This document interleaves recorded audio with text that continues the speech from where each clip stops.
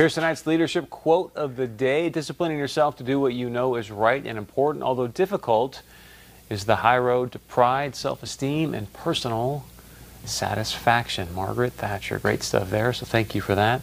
Be sure to join us tomorrow night. Minnesota's in play, folks. You got Joe Biden coming to Minnesota fairly soon.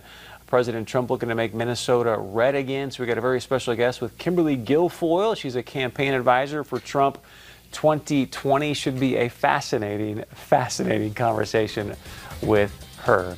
As always, thank you so much for joining us. As you know, Point of View, this is the show that's fighting for the truth for you. I'm Chris Berg. Have an outstanding evening, and we look forward to seeing you back right here tomorrow night.